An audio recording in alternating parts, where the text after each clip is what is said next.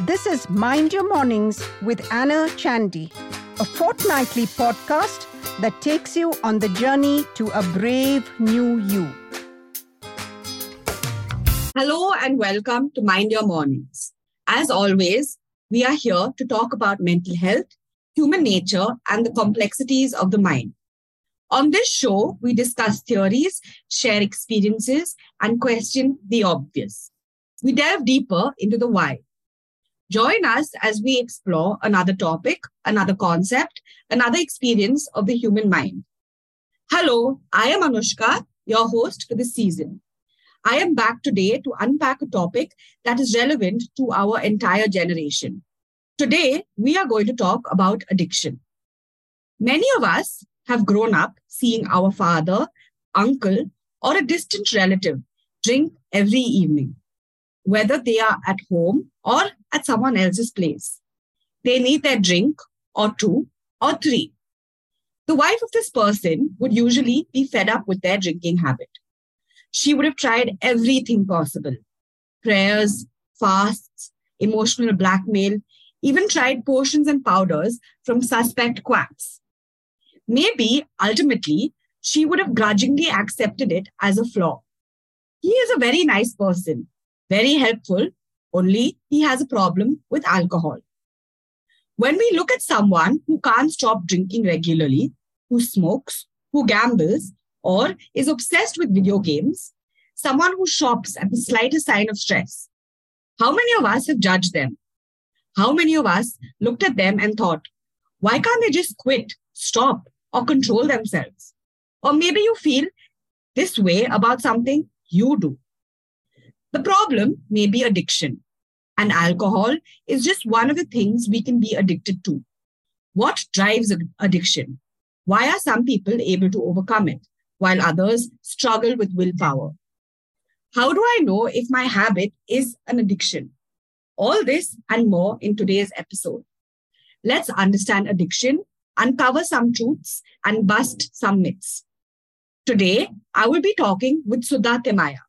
Sudha is an internationally certified counselor with over 25 years of rich experience. She has met and worked with several people with addiction, people with different kinds of addiction. Hi, Sudha. Welcome to Mind Your Mornings. Thank you for joining me. Hi, Anushka. Thanks for having me on. How are you?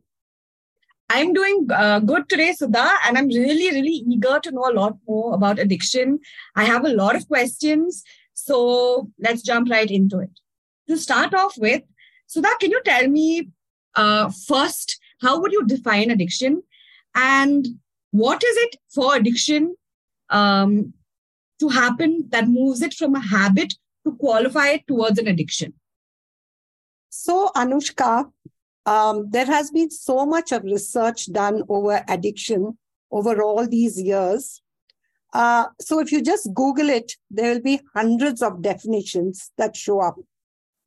Because a lot of research has been done, when I see a client, there is a clear indicator that this is a problem. This is something beyond just a habit, that there is a dependence on an activity that brings immense relief, and that is pleasurable.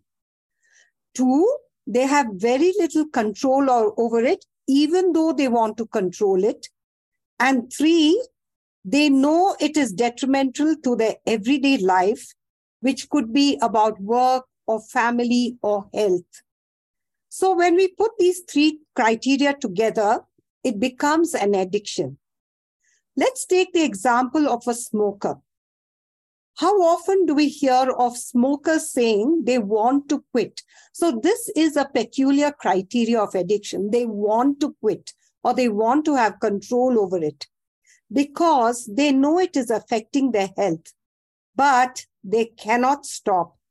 They need those few seconds of pleasure to hold themselves or to gain control that a smoke can give them.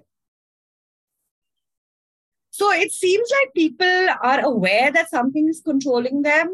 And speaking from personal experience, there is a part of them that wants to change what they're doing, right? Yes. They might sound very naive, but what stops them from just doing it? Earlier in the introduction, we spoke about willpower. Some people have it, some people don't. I know with smoking, they also say, there's a term saying cold turkey, go cold turkey. But do you think that even though something like smoking or whether alcohol, whatever it is, when it's detrimental to their health, they can see the harm it's doing? I have a couple of friends who smoke and they've had their fair share of life scares because of it. But what I see is they stop for some time and then they go back, So what's really happening over here? Yeah, this is a great question, Anushka, and this is what they usually grapple with all the time.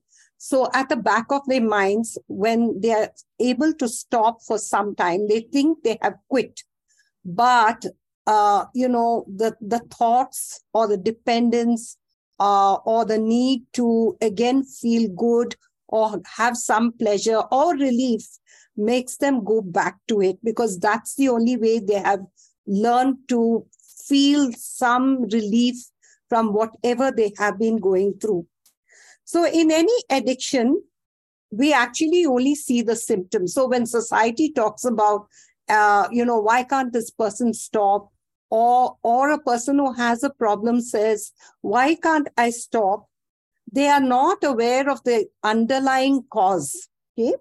So any addiction is usually to fill a void. There seems to have been something lacking in their lives.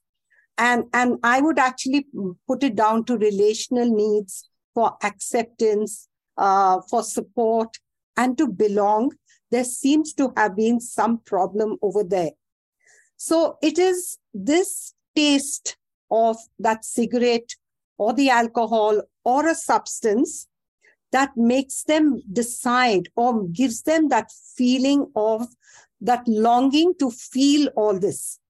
And it then gives them hope and that's when they start to resorting to the next cigarette, the next drink, the next dress, that gives them that rush of pleasure and temporary, forgetting of what is the underlying cause. So, and it starts very early. Nowadays, it could even be about video games, drag racing, anything that will fill up the emptiness or soothe some void or some pain. So any addiction is a way to cover up the pain inside and to gain some relief. So this pain can also come from early trauma. That is why, even though I see the harm it is doing to me, the hope that I will feel better, or I will be in control, negates this potential harm. So in some ways, this becomes a relationship. It is there with me, which has been lacking in their years of growing up or developing. Someone beside me gets replaced with, this is next to me. This activity or substance is now there with me. I'm very curious to learn more about what do you think is the connection between trauma and addiction? Okay, so trauma is, as we all know, there has been some disruption of a relationship or some incident or situation, maybe the loss of someone very close. And the feeling of, being robbed or feeling devoid of the sense of safety or dignity, and also the lack of having been supported at that time, is what determines the criteria of the trauma itself. Okay. So that's where the beginning of an addiction steps in. One drink makes it easier or gives me the confidence to belong to a group. One new dress covers up this feeling of inadequacy and makes me feel confident. So any one of these things which make me feel safe or good enough or liberated or needed then becomes, a way of coping with this lack or void. Yeah. And that's how it begins. It is always one of something. No one really wants to get addicted. They know about it. There's so much on social media, but they can get drawn to it for these very reasons of safety, belonging, acceptance. But the positive feelings we associate with the first of these things become addictive. So actually, psychology has proved that 3 times, the third time, if you start to feel dependent, psychologically dependent, then the addiction has begun. Okay. We want more of it. It helps us to forget our trauma. Suddenly, it's a great feeling to belong, to feel safe, to feel needed. And even if I don't have the world, something like even sugar and chips gives me that rush or that feeling that, there's someone with me or something with me. And that's a great feeling one clings onto or clutches onto. Yeah. Now then the emptiness gets filled up, and it's related to something like being positively happy or positively good. Yeah, a feel-good factor. Okay. That's quite interesting, Sudha, because usually when you think of addiction, you sort of think of substance, right? I'm glad you brought up sugar. I know a lot of people are addicted to junk food, but all these seem to be certain things. I'm also wondering about stalking. Is that also kind of addiction? Yes. Recently, there's been a Netflix show called You. The whole premise is this, of this man who's stalking different people. And I remember there was a older Hindi movie called Dar. Can you give us some insight into stalking as an addiction? Yes, I could. All I can say is, when it comes to an addiction about people and relationships, it can manifest in different ways. It could even become about sex and feeling close. But behind stalking is this thrill of a hunt. Yeah. Okay. And it's about power and control. And stalking just doesn't mean physically following someone. It can mean getting to know every significant detail of that person, which makes them feel they're in control over that person. And that's the thrill of it. Yeah. That makes sense. And what about different forms of addiction? I do know someone who sort of turns to retail when they're feeling low, or, as you said earlier, I guess that's a form of feeling safe or happy. Can you just tell us a little bit about the addiction and its different forms? So there are many forms of addiction, but I'm also, thinking of how early it begins. And I would say it begins with, say, video games, and then it can even go into, children's parties where they have drag racing. That becomes an activity, which becomes quite compelling and gives that rush or thrill. So children are exposed to this at a very young age. I think in earlier years, it used to be about natural play and, but now it is more on around these lines. So video games, drag racing can also lead to, well, we all know about alcohol, cigarettes and drugs, but we also have food, addictions like sugar, chips. And there's also about social media, internet usage, social media, and the dependence on, social media in our lives is a kind of addiction now. It influences us, it stimulates us. Yeah. And of course, there is shopping, retail therapy. There's also work-related addiction, Yeah, workaholics, as they call it. Yes. So it becomes like an obsession, and it becomes a fantasized image of how well we are feeling with ourselves. That is the underlying cause of it. And also, Anushka, people are addicted to feelings like anger, shame, fear, sadness, jealousy. For example, I think, this feeling of saying, I'm feeling very low,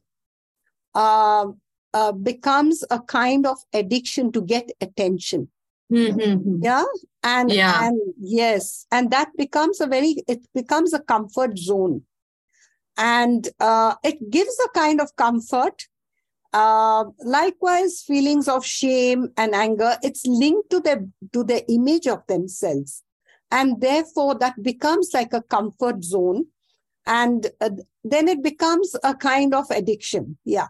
So very often that becomes their sense of security. Feeling low, feeling angry, feeling ashamed becomes their sense of security. What about other factors that sort of contribute or make people more susceptible to addiction? For example, during the pandemic, at least the early stages of the pandemic, people did have time to sort of sit and binge watch or, excessive eating, or some people even over-exercised, right? What are some of the other factors that can make one more susceptible to addiction? Leaving upbringing out of it. Yeah. Can you give us some information on that, please? Okay, so I would really say that, people who, might be prone to addiction and are feeling ill-equipped to deal with the changes that are going on in their lives. As, for example, the pandemic that you mentioned. Yeah. And adjusting, the adjustments one had to make.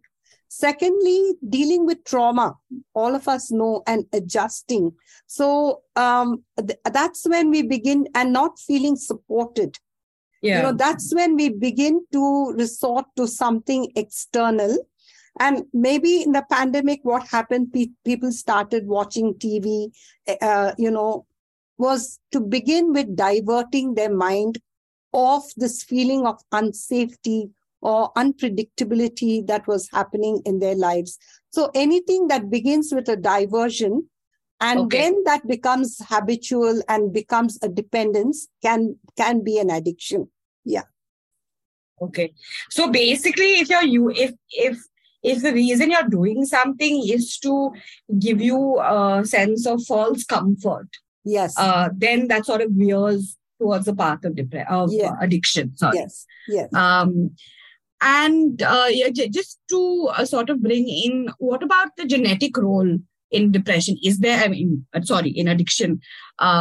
Is there is it a sort of nurture versus nature thing, or what genetically does it play a big role? Is it the environment? Can you give us some information on that? Yeah. So genes do play an important role, and there is a predisposition. But if you look at a family and say there are 5 siblings, all of them need not necessarily be, having this predisposition. So I would really say that the family is the strongest influence. And if some of the siblings have grown up with a sense of belonging, belief, safety, that those become the protective elements against addiction. However, addiction, it can also be seen as a learned behavior of resorting to an external resource to gain that comfort, sense of safety. Yeah. And so therefore, that can be unlearned. And that is the important part in understanding how addiction can be reversed or a person can come out of it. So parenting is an important contributor.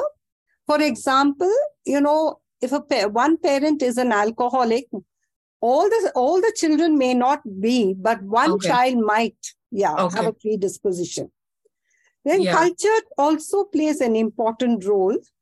In our country, certain communities are tolerant of drinking, and and encourage it also. Yes, and even part of our culture is to habituate smoking or, gambling.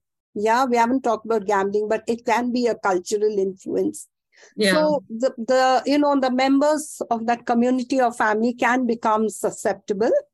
Okay. But this usually just gives a path. As I said, ultimately the child or the person decides upon they have other options. But if they veer towards this path, then that can become a deciding factor. Okay. Yeah. And, I think a couple of sentences ago, you also mentioned culture, right? About a decade ago, I used to work in advertising. And I feel like even in advertising, there is this culture of drinking and smoking. Yeah. And if you don't do it, it was almost like peer pressure, It would, these jokes would be made if you were a teetotaler. And, on the weekends, you weren't going out and drinking heavily with them, then it could be seen, you could be seen as an outsider. And earlier you also mentioned sort of drag racing and gambling. What role does peer pressure have in all of this? Okay. Yeah, it's interesting that you say about, work culture, but usually peer pressure is linked to the adolescent age group, but it can refer to the adult age group as well. So peer pressure comes as a significant factor to belong to that particular group that you are part of. And when you realize that this common activity or common way of socializing is to drink or do things in a particular way, that pressure or expectancy that you follow it, and your realization that that is one way to belong and be accepted, is what the pressure is about. And as you very rightly said about maybe the advertising world, different workspaces can have their own culture, but this is very significant what you talked about.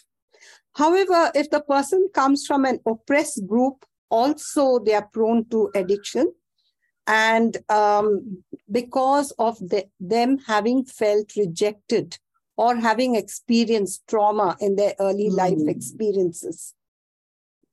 Yeah. That's very interesting. Sudha, is there a way out of addiction? I know there's for alcoholics, there's an AA group that includes a 12-step program. What about for other sorts of addiction? As a therapist, how does therapy really help? Can you give us some insight into that? Yeah. So, the fundamental underlying criteria behind addiction is this need to have a stable relationship. So therapy helps to provide that safe holding space. And that in turn can make the person feel safe, secure, and feel supported. As I mentioned earlier, it's not the trauma or the person or the situation that can create this need, but the lack of support at that time. So when a person feels supported, that's when they begin to feel safe and secure. So that's when they begin to open up, speak. And in some cases, they begin to start talking about their addiction, the beginnings of this. So, for example, I've had clients who've actually come from, various reasons, various causes. Like there's also abuse. If they have gone through abuse, they start to feel or look for something that makes them feel good. Or makes them feel relaxed. And that's what, the vulnerability of such people is really about, that they are vulnerable to addiction because that has not been resolved. That trauma or those feelings of worthlessness have not been resolved. Also, I think they have been exposed to poor parenting roles. Which have not helped them to adjust to mainstream society.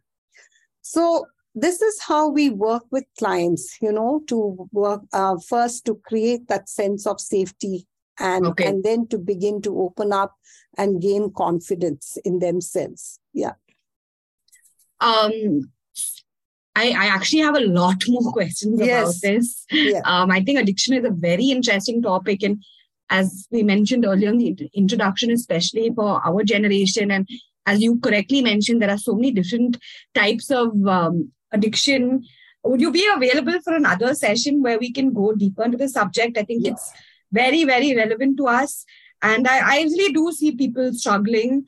And we've adopted so many unique ways of coping that, it's sort of all just coping mechanisms that sort of one doesn't necessarily look at as addiction, but in reality it is. I would love to delve deeper into this topic. Yeah.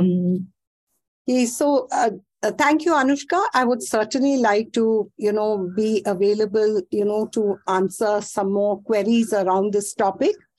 And because I think it's very relevant today, as more and more people are struggling and they're adopting to, these kind of coping mechanisms.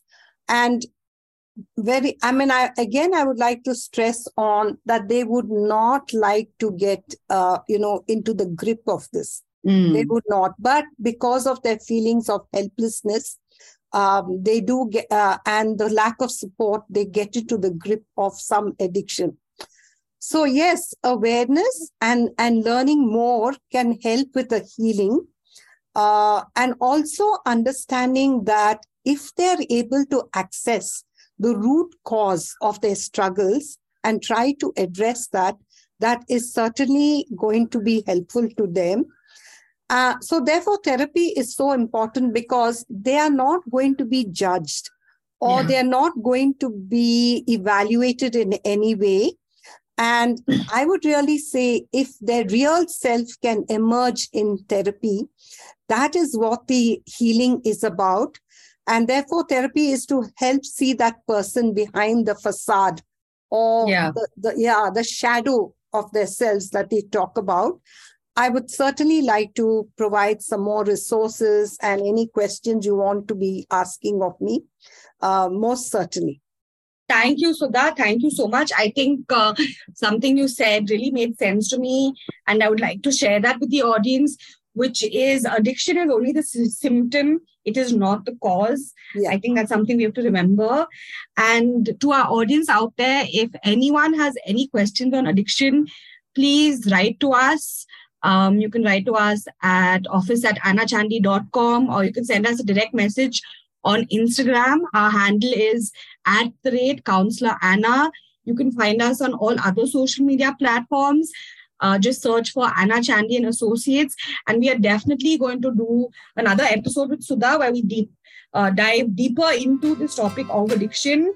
This is Mind Your Mornings with Anna Chandy, a fortnightly podcast that takes you on the journey to a brave new you.